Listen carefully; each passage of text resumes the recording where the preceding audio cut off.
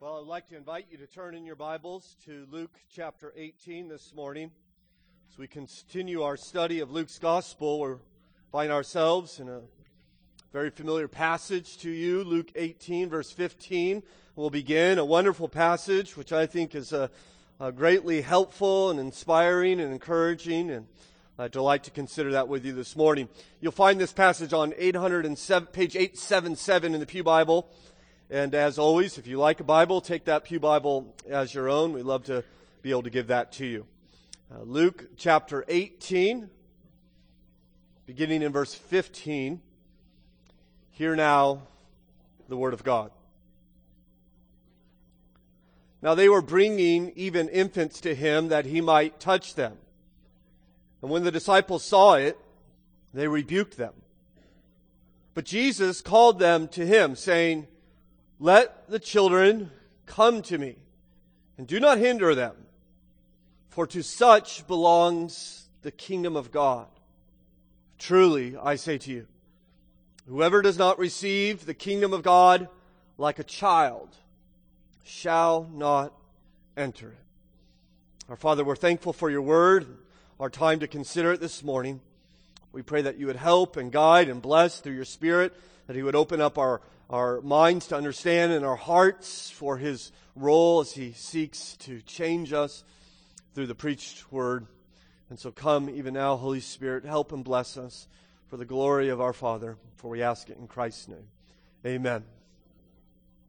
It was on June 17th, the year 1 BC, that a man named Hilarion, which somewhat ironically means cheerful, wrote a letter to his pregnant wife, Elise. He was instructing her what to do after the birth of their child, writing, "If it is a male child, let it live. If it is female, cast it out." This is the practice of infanticide that was unfortunately common in these ancient days. It actually was not outlawed until 375 AD in the Roman Empire. That the idea that you could take what children you want and get rid of the ones that you do not want. Children in this day were not highly regarded. They were even, as you see, considered expendable. Now, to be perfectly honest, I'm not sure much has changed in our view of children. What Hilarion instructed his wife to do, I believe, behind closed doors at least, occurred over 1 million times last year in America through the process of abortion. That humans, by the way, through abortion, continue to prefer males to females. The Economist wrote in the year 2010, The Economist magazine, by the way, no friend to pro-life causes, wrote an article called Gendercide, noticing that in the countries like Bangladesh and Taiwan, India and China, there have been an additional 200 million abortions simply on sex selection based on girls. An additional 200 million. 200 million. That's half the population in the United States in the past 40 years. An additional 200 million. But of course, we could even look outside of the horrors of abortion and see that we are liable, I think, to the accusation that children are not important in our culture. They seem to be continued to be abandoned, particularly by fathers. Tonight, 40% of children in America, it's 2 out of 5 children in America will sleep in a home without their biological father living in that home. And even if we do not abandon our children like that, we often ignore them. I think kids often today are being raised by the television. They're home watching TV, wondering when dad would come home, where's mom?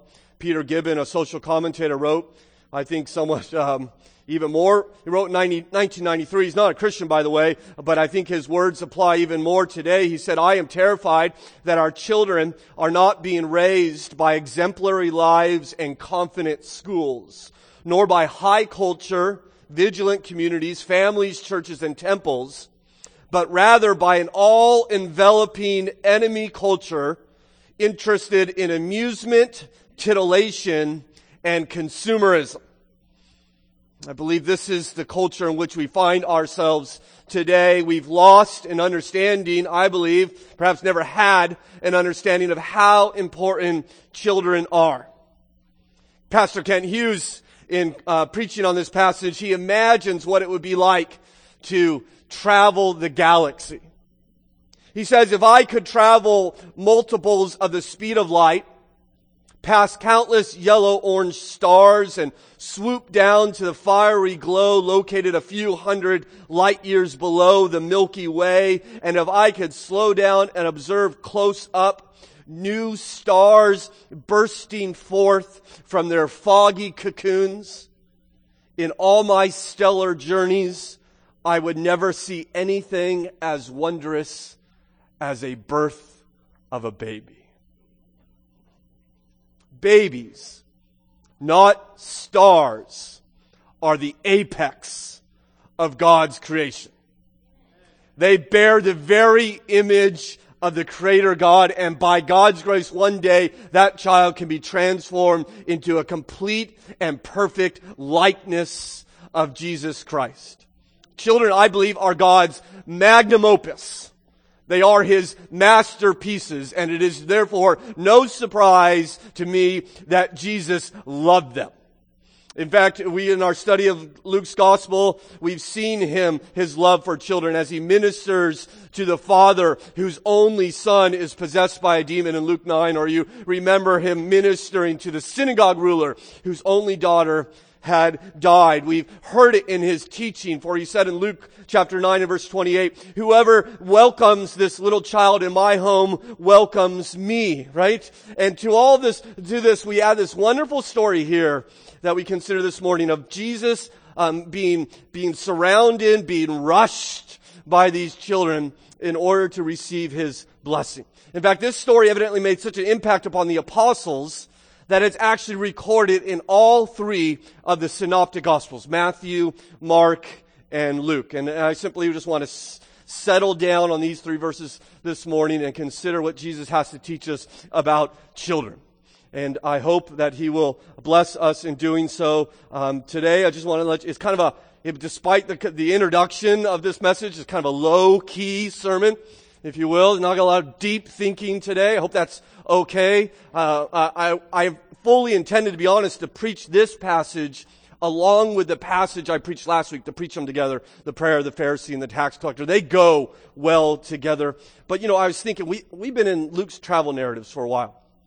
And I don't know if you're feeling this, but it's been intense, right? Forgive 7 times in a day, right? We're all just unworthy servants. He's taught us, give away your money. We've talked about divorce and remarriage. Recently, we've had a couple nice sermons on hell, right? We talked about vultures eating dead people, right? I mean, it's been intense. So I thought maybe if it's okay, we just kind of let the air out of the balloon a little bit and enjoy Jesus and with kids on His laps today.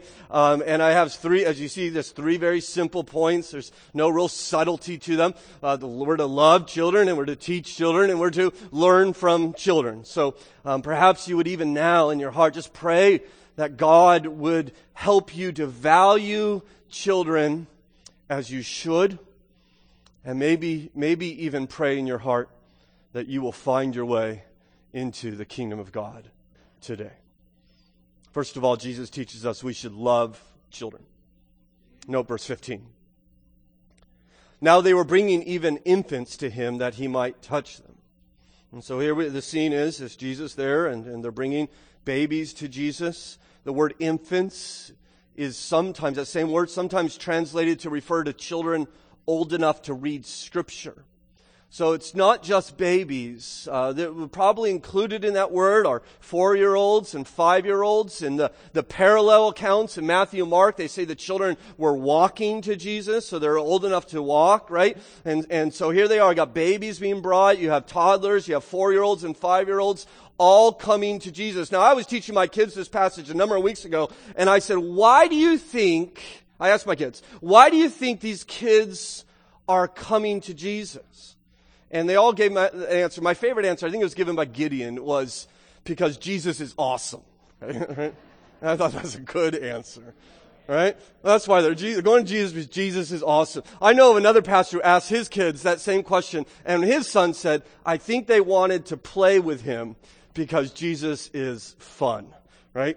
And I think that's a good answer too. Jesus is fun. I mean, we think about the attributes of God quite often. We think, okay, God is holy and God is just and God is all-knowing and He's everywhere at all times and He's fun. I mean, do we ever add fun onto the attributes of God? Do we ever think about God as being fun? I think Jesus was fun. I think we probably would do well to repent and be fun, like Jesus. And I think these kids need us to be fun. They clearly wanted to be with Jesus. Jesus seems to be a natural with them. They brought them to Jesus that He might touch them, which was a common practice in the day for rabbis, that they would lay their hands upon these children's heads or their shoulders, and they would pronounce a blessing or offer a prayer for them. And you could see that, can't you? These kids being brought to Jesus and him praying over them and Him pronouncing, whispering in their ear a blessing upon them. In fact, we know in Mark's account that He didn't simply touch them, but that He took them up into His arms. He cuddled them. Give me that baby, Jesus says. I want to pray over this. Can you imagine Him just hand upon a little baby's head, asking for God's blessing upon them? Now, I want to be clear here. There is no water in this account. You notice that? And I mention that because some want to use this passage as an argument for baptizing infants. And I came across this many times in many commentaries I was reading to prepare in this passage. Even John Calvin, of course, one of my favorite theologians, says that this passage is a shield against the rebaptizers, which would be us. Okay, I prefer Spurgeon, who said, the text has not the shadow of the shade of the ghost of a connection with baptism. All right, okay? Listen, you can find passages of the Bible where there are babies, and you can find passages in the Bible where there is baptism, but you cannot find a single passage in the Bible where there are both babies and baptism, right? It does not happen as Jesus instructs us to go make disciples, and disciple begins by being baptized. And so here are these babies and these toddlers and these 5-year-olds coming to Jesus, not to be baptized by Jesus, but to be blessed by Jesus, that He might touch them and bless them. Now, I don't know if you could imagine what this looked like, because if you're thinking this is very orderly, you don't know children very well. You haven't been around kids for a while, okay? I don't know if you've ever seen a bunch of kids rush somebody. That's a daily occurrence in my life, and it is chaotic, and it's loud. It is not single file, right? It's not quiet, and I'm picturing, girls with pigtails and, sticky hands, and boys with dirty shirts and boogers, and they're all coming, and they're coming to Jesus, right? If you've traveled in the developing world, by the way, children are not clean. They are very, very dirty, and here they come to Jesus, and evidently the disciples are not happy with this at all, as you read on in verse 15. And when the disciples saw it, they rebuked them. You see all the joy of this, I think, very happy event abruptly ended by these cranky apostles shooing off these kids. Right? You see the kids walking away sad, can't you? And the parents with babies in their arms, heads hung low in disappointment, walking back home. In fact, they even rebuked them for doing this. You notice that word. Jesus has done some rebuking in the Gospel of Luke. He's rebuked a hurricane. He rebukes demons. The apostles, they like to rebuke caring parents and eager children. Now, we're not told why, but I think it's probably easy to speculate, isn't it? Maybe they didn't like kids. That might be one way. Or maybe they thought that this was a waste of Jesus' time, right? Kids can't help your cause. They bring no connections. They bring no resources with them. Maybe they thought this was some kind of an interruption into His important mission. Maybe they had the whole day planned out, right? They had a big event planned out, and these kids are just kind of interrupting their plans, and Jesus is getting sticky and dirty, and they're wiping boogers on Jesus, and it's just It's all out. It's not according to the order of service, right? We have an order here, and it's supposed to go the way we want it to go, and they don't like this, and these kids are just all on Jesus, and they're undoubtedly yanking on Jesus' beard. By the way, kids love beards. I just want you to understand that. I know many of you don't love beards. You tell me all the time, and I don't know if my mom's putting you up to it or what's going on, but they loved it, right? And Jesus loved it. And they're grabbing him, and the apostles are freaking out, right? They say, stay away from Jesus. You notice Jesus' response in verse 16. But when Jesus called them to him, I think calling them, he's referring not to the kids or their parents, but to the apostles, saying, let the children come to me, and do not hinder them. Right? He's saying, what are you doing? Right? Somebody bring me a baby. Right? Bring these children to me. He's saying, let's stop everything. Let's throw away the plan, and let's minister to kids today. Jesus clearly, thoroughly enjoyed such opportunities. He loved being with children. I love the passage in Isaiah that I think captures God's heart when he says, he will tend his flock like a shepherd. He will gather the lambs in his arms. He will carry them close to his heart. He loves them. The apostles had a totally different attitude towards children than Jesus did. And I wonder, if we're honest, perhaps we have more of the attitude of the apostles and the disciples in our heart than we have the attitude of Christ. I think sometimes children are seen as unimportant and obstacles to perhaps what we really want. Right? I think sometimes we have this attitude towards children that they're not to be interfere in our lives. I remember years ago, Legger and I were having dinner with a couple, and they had two grown kids that were off and doing their own thing, and then they had a son who was about 10 years old. And I still remember to this day, the parents were telling us, and I don't know how we got in this conversation, but they were saying, listen, we got married and we had our kids early, and the idea was to raise our kids and to send them off, and then we get them out of the house, and then we could start really living and enjoying life. But then Joey came. And I'm thinking, do you realize Joey's here? He's at the table. He could hear you. I think that sometimes just subtly seeps into our heart. Maybe you've seen the cartoon of the man on one knee proposing with a caption reading, Emily, I want you to be the mother who hires the nanny of my children. I think Jesus' attitude is totally different. When you care for a child, you are placing the value that God places on them. Jesus says, bring me the children because I love them. Right? So I want to be clear. We are happy to have children in this church. Are we not? We are, in fact, happy to have children in our worship service together. Now, we have a wonderful nursery. We have a wonderful children's worship program, ministry. But I want you to be clear. If you're inclined to bring your kids here, we are happy to have kids in the service. We're happy to have babies in the service. And you think, well, what if they get disruptive, right?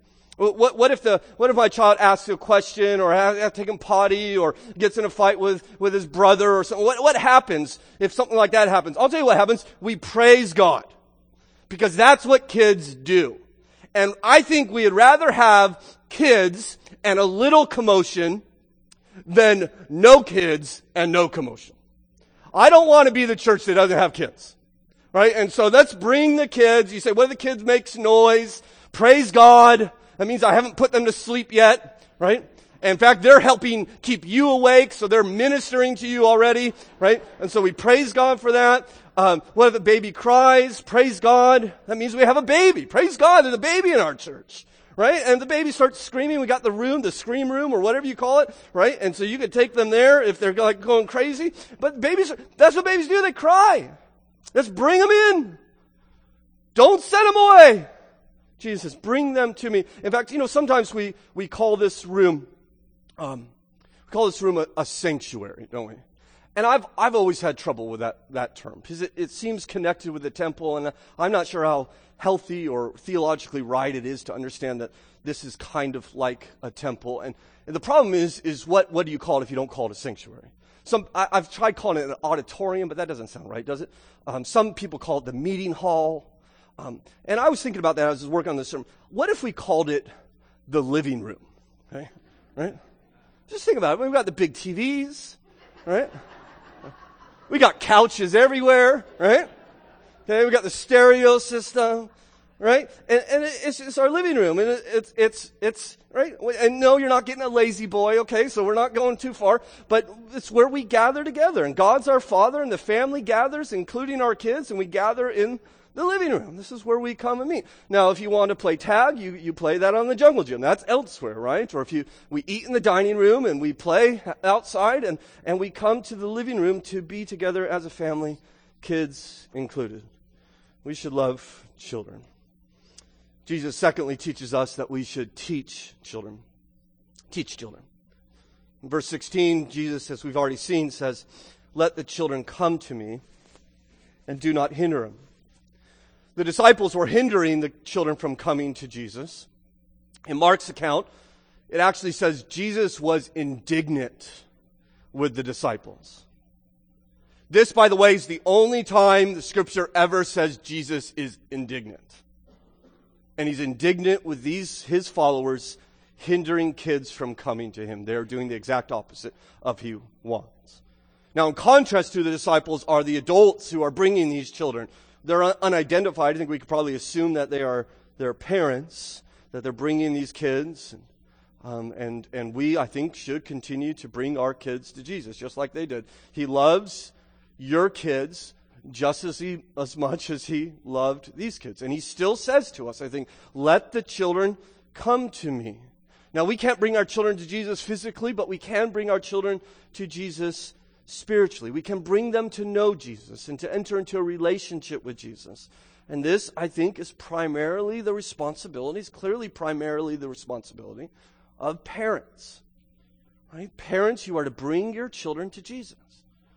You're not to hinder them, as Jesus says. The best way to hinder your child from coming to Jesus is to act one way on Sunday morning and to act another way at home.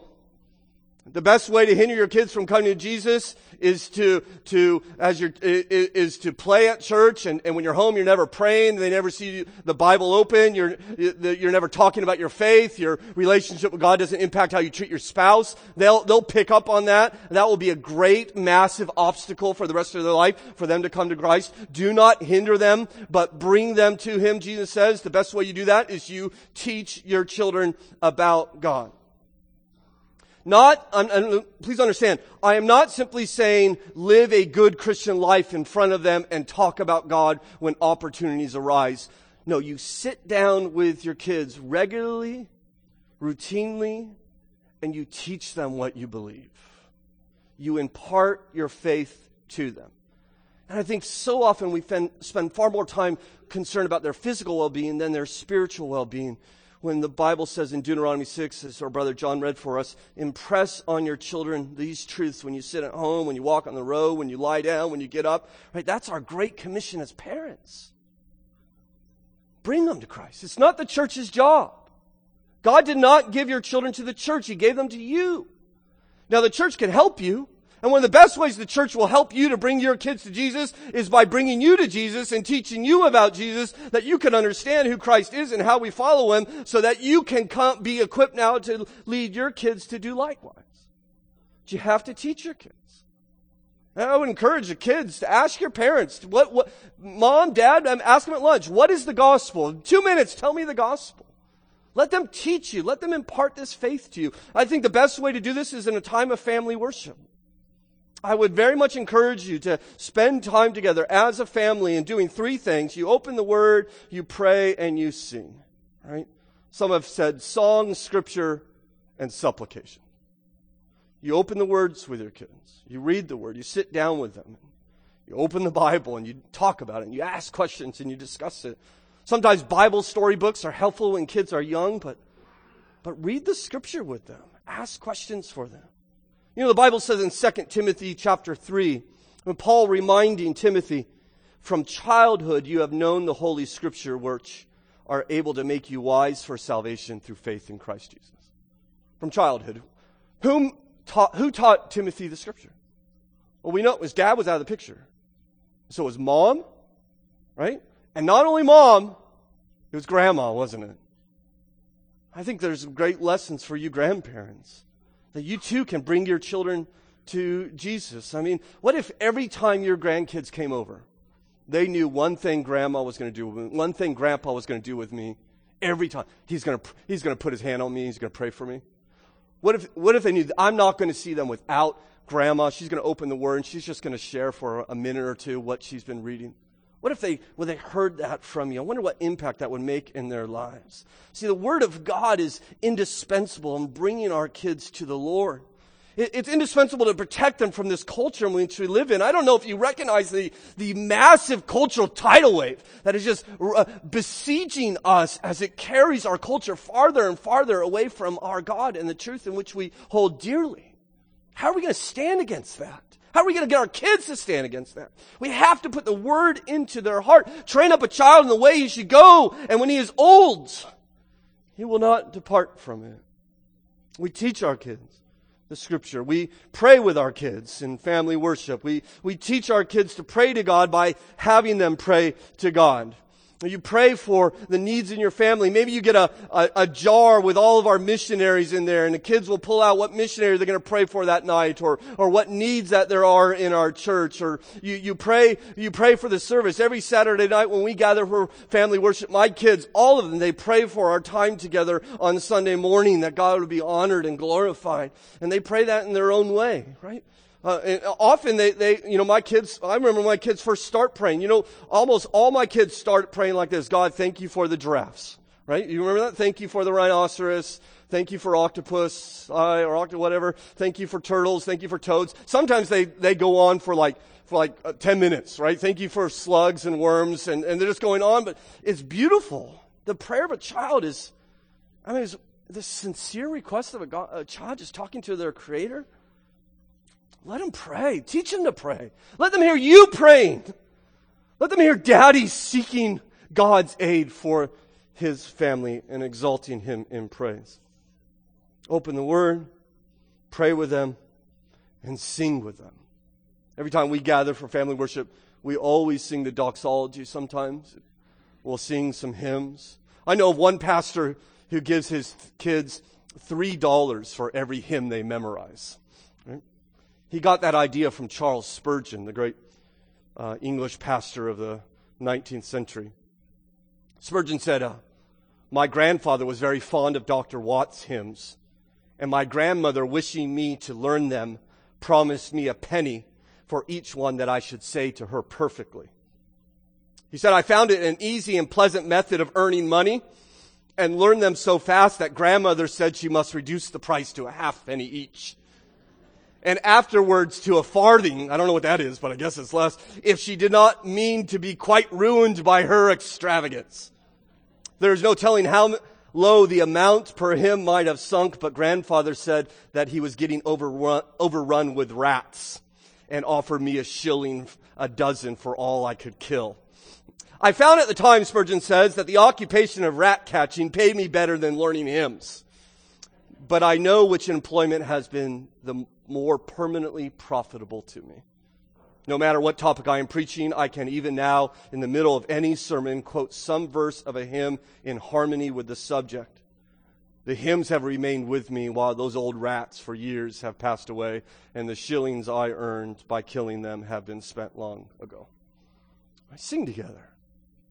One of my favorite parts of Christmas is my kids always do a Christmas performance, and there's dances, and there's plays, and there's songs. I remember this last Christmas, one of my kids was doing a solo rendition of Silent Night. And, the song, Silent Night, Holy Night, all's calm, all's bright, round yon virgin mother and child.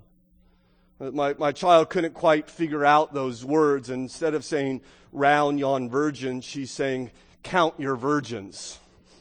I don't know I was concerned she might have converted to Islam for a moment, but we all laughed, and it was great fun and celebration. And man, you don't have those times unless you orchestrate them together. Right? I value those times as a family, not because they're always funny. Sometimes they're not. Sometimes they're hard to get through. Sometimes there's a lot of disruptions, but it creates opportunities for discussions and unites us together as a family and develops an understanding and a devotion to prayer. I would encourage you to bring your kids to Jesus. If Jesus was indignant with those who would not bring their kids to him physically, what is his attitude for those parents who will not bring them to him spiritually? Bring them to kids. Bring your kids to the Lord. And by the way, use the church to help you. We do have a church here to help us, don't we? Praise God. And I don't know, many of you think that maybe children or youth ministry is kind of secondary to real ministry in the church. Maybe Jesus would challenge you a little bit here today. Some will testify, and I've heard them, the profound impact that was made upon their life, the lifetime impact that was made upon their life by someone who was ministered to them when they were children or when they were youth. I don't know, perhaps some of you who are involved in this ministry, maybe you feel worn down, maybe you feel like, another Sunday school lesson. I wish you would know the profound impact for the glory of God you are making upon the lives of these children.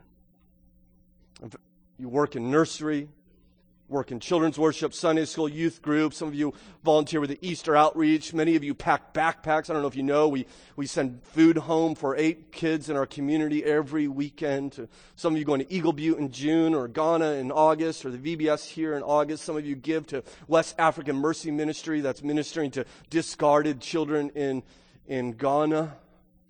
I tell you, all of that honors God. God, that's a reflection of Jesus. And I want to encourage you. In fact, my hope is that, in response to this sermon, Pastor Josh will be overwhelmed with requests to work in these ministries.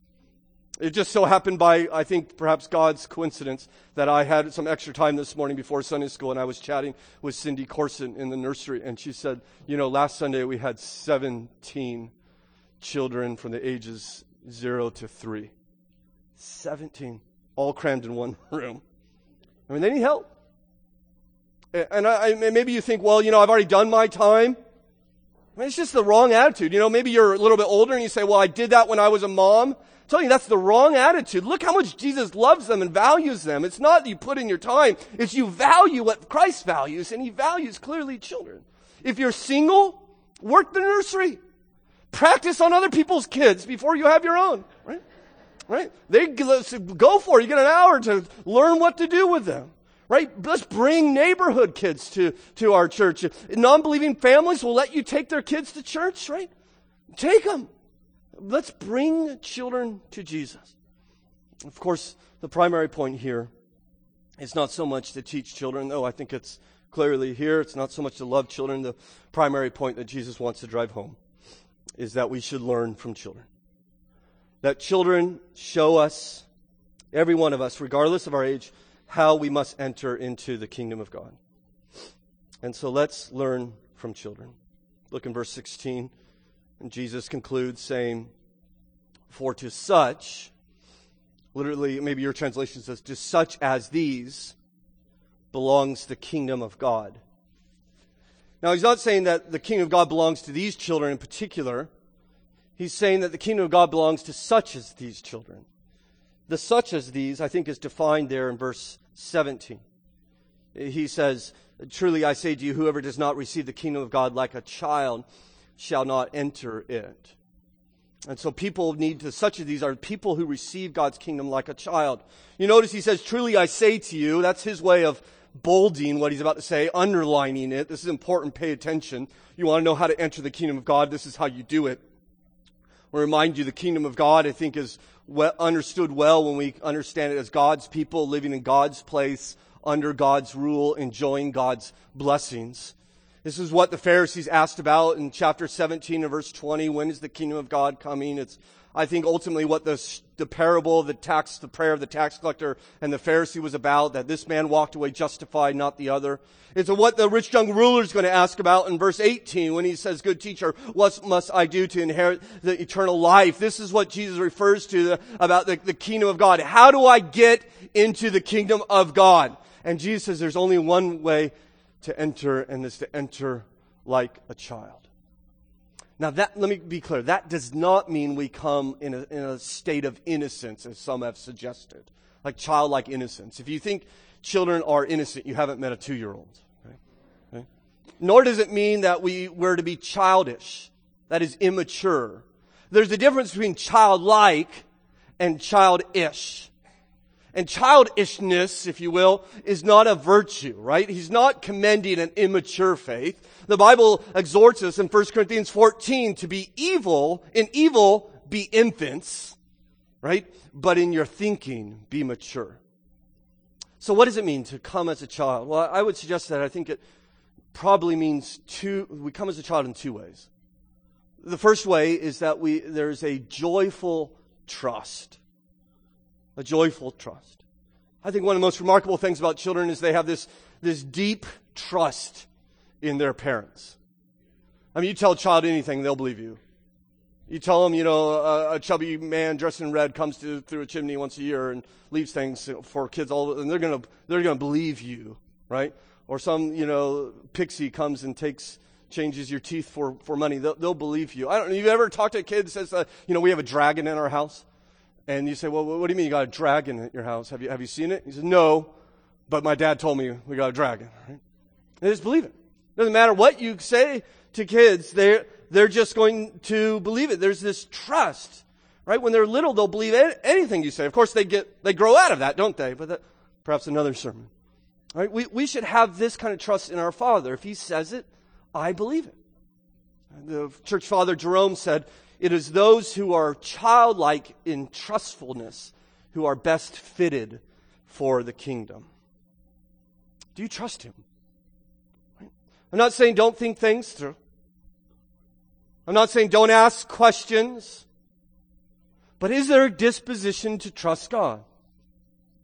I think this is what it means to be childlike. In fact, it's beyond trust. It's this delight in trusting. The way God has oriented me, when I come to Scripture, I like to figure everything out. That's why I love Paul's writing so much. I like to get into the verb tense and the nuances of the verb and look at its literary context and kind of put it all together. And I like to diagram sentences. And I like to, whenever I come to a passage of Scripture, I diagram it out. And I really like to kind of just dissect and think and look and get critical about the passage and looking in detail. But sometimes that's good. I think that is good. But sometimes we need to be, I think, more like kids with their dad. Right? Not trying to figure everything out, just being with him. Right? Kids are always joyful. There's always this excitement about them. I mean, you're having a conversation with someone and your kid comes up and says, Dad, Dad, Dad, Dad, Dad. Right? And it's terribly annoying, isn't it? But you say, what? And they say, look, it's a rock. Right? Or look, I got a worm. Right? And they're just all excited about that. I remember my son Josiah, he's on his first backpacking trip without Dad. He's with his Boy Scout troop this weekend. But I remember when Josiah was 6 years, when our kids turn 6, they go on their first backpacking trip with Daddy. And I still remember this to the day. I could picture in my mind, I'm taking Josiah backpacking, and we've hiked in 5 miles, and we were camping by this stream, and he sees this frog in this stream, and his instinct is to just jump in right after that frog. Right? And he's jumping, and the frog is jumping, and then he's jumping, and water is going everywhere, and I was so incredibly proud. And I wish all you were here to see this, my boy going after this frog, and I have this picture in my mind of my 6-year-old boy with this big old bullfrog, and he's holding it up with a goofy grin on his face, dripping wet, and he says, look, Dad, a frog. It's just this delight. Right? It's kids with their dad. I tell my girls, I love you, sweetheart. My girls have never, I don't know how many hundreds of times I've told my girls I love them. They have never said to me, well, what do you mean, Dad? Is this an agape love or is this a phileo love, right? I mean, is your love for me predicated on my first loving you, or did you love me first, right? Now, I think those questions are important to think about scripturally. I'm not saying let's not think about those questions. I think those are important for us to flesh out. But sometimes we just need to be with Him. Right? Sometimes we need to get out of our head once in a while. Sometimes we just need to lighten up and enjoy God. And Listen, let me just tell you something. It's okay to get excited, right? It's okay to get loud, right? God's given us that ability. It's okay to cheer, right? These are hands, right? Look, they make noise, right? That's called clapping. That's okay. Raising your hands, as the Bible tells us over and over in the book of Psalms, that's okay.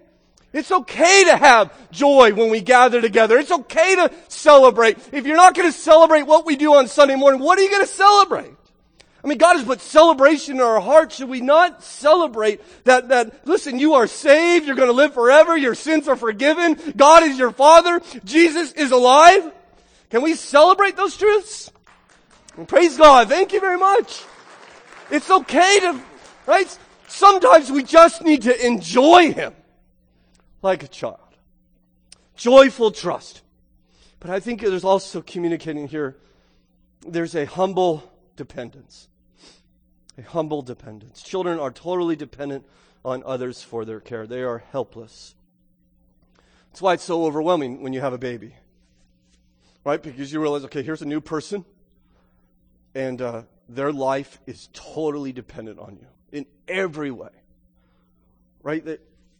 They can't feed themselves, they can't change themselves, they can't dress themselves, they sometimes can't even burp themselves. Right? And you have to do that over and over, day after day after day after day, right? And maybe you just had your first child, maybe you just have a child, maybe your child's in the nursery. Just to let you know, after service, the child will not make his or her way to you. They cannot move on themselves. Right? You have to go get them. Right? Totally dependent.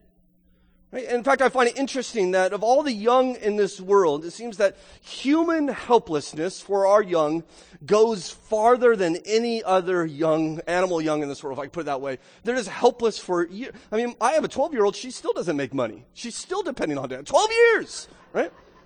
I'm still feeding her, right? Still depending on me, still receiving from me. And I think that might be the key. As we see in verse 17, Jesus says, whoever does not receive the kingdom of God like a little child. I wonder if that word is helpful for us to understand that we have to receive it. We don't earn it. We don't negotiate it.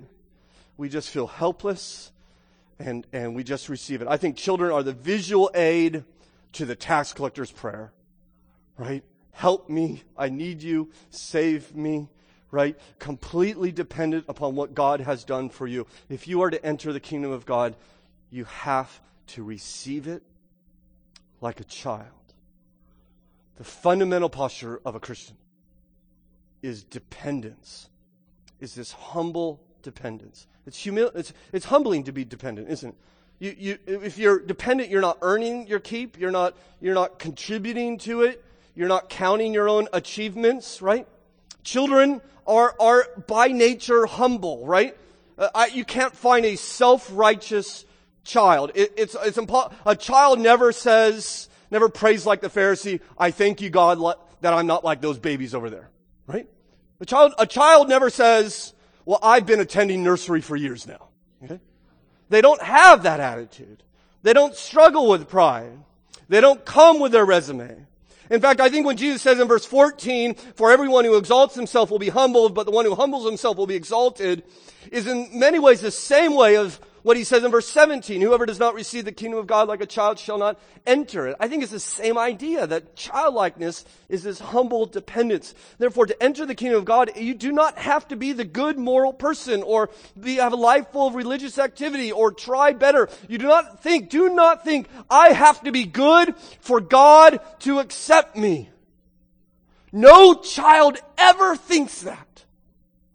You come with humble dependence and this extraordinary authority. Jesus is truly, I say to you, He promises the kingdom of God to those who trust Him in humble dependence. A child of God. You know a phrase you'll never find in the Bible? Adults of God. It's not there.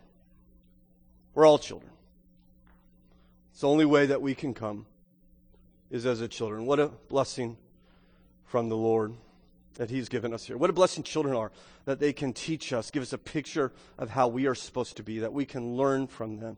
You could look at a child in a daddy's arms and ask, do I depend, do I trust my Father like that. You know who I think had the greatest childlike faith? Jesus. Bible, we know from the Gospels that he's almost at Jerusalem at this time. It'll be weeks, maybe a month before he'll be nailed to the cross. It'll be a weeks or a month before he prays in the garden. His heart's desire, but then concludes, Father, not my will, but your will be done. Is that not a childlike prayer? I trust you, Father, even if it means you're sending me to the cross. That's where he'd go. He'd go to the cross in order to open the door to the kingdom for us. And he would do all that is required to open that door, so I don't have to do anything. All I have to do is receive it. Dying there, paying for my sin, not dying because he's bad, but dying because I'm bad and selfish and gone my own way. And there he pays for my sin as a substitute for me and all who would trust in him. And as we'll consider at length next week, God willing, rising from the dead 3 days later to show us he has victory over death. And now the Bible says, if you will just receive his work by bowing your knee to him in a repentant faith, a trusting faith, a submitting faith, you will be saved. You will come into God's kingdom. The Christian author Philip Yancey tells the story of Dr. Paul Brand returning to the Indian village where he was raised as a missionary kid. I'd like to share this story with you as we end our time together. He says, suddenly the Jeep crested a small hill and an amazing sight met us. 150 people were waiting alongside the road and had been waiting, we soon learned, for 4 hours. They surrounded our car, greeting us in the traditional Indian fashion, palms held high, heads bowed. Women, colorful as tropical birds in their bright silk saris, draped floral leis around our necks and led us to a feast spread on banana leaves. After the meal, everyone crowded into the mud wall chapel built by Paul Brand's father and treated us to an hour-long program of hymns, tributes, and ceremonial dances. Yancey continues saying, I remember one speech especially by a woman who spoke of Paul's mother. The hill tribes didn't practice abortion, she said. They disposed of unwanted children by leaving them beside the road. Granny Brand would take in these children, nurse them back to health, rear them, and try to educate them. I was one of the unwanted ones, left to die. There were several dozen of us. But she treated it more like an adoption center than an orphanage. We called her the mother of the hills. When I did well in studies, she paid for me to go off to a proper school, and eventually I earned a master's degree. I now teach nursing at the university, and I have come several hundred miles today to honor the Brands for what they did for me and many others. An incredible story of Granny Brand taking in unwanted children into her home, pointing them to Jesus. It is beautiful, and it's Christ-like, and all Christians should love like she loves. But as beautiful as it is, as beautiful as her love is, the greater lesson here is not seen in this missionary, but it's seen in the children she loved. It's seen in the children in desperation, reaching up for her. Right? We shouldn't look at the story and simply relate and say, I want to be like her, right? Instead, we should relate to the little children who had no chance, left out to die unless someone came and saved them. Unless they're loved. That's us. That's our story. That's what it means to follow Jesus, to be saved by him, completely, totally by him. And if you do not know that you are a child of God, helpless, dependent child, simply reaching your arms up to a loving and gracious Father, you will never enter the kingdom of God. It's only by depending on him. He loves you. Please understand, he loves you more than you will ever understand. And so let us all here put away all of our morality and our religious acts as a way to earn his favor, and look to him as a child and come into his kingdom. Our Father, we are thankful for the grace of our God, that he is not looking for people who have it all together, who have figured it out. He is looking for those who recognize they do not, and therefore are totally dependent on him. Humble us a little bit, Father, as we thank you, as we are reminded today how helpless we are without you. That you and your kindness would come through Christ and sacrifice everything to reach down and grab us and bring us into your arms. It is our great privilege today to call you by your grace, our Father. I pray for those here who do not know you as their Father. You are their Creator, but not their Father. Help them to reach up to you even now, saying, I believe. Save me, Hosanna. Save me, that they too might come into the kingdom, we pray. In Christ's name, amen.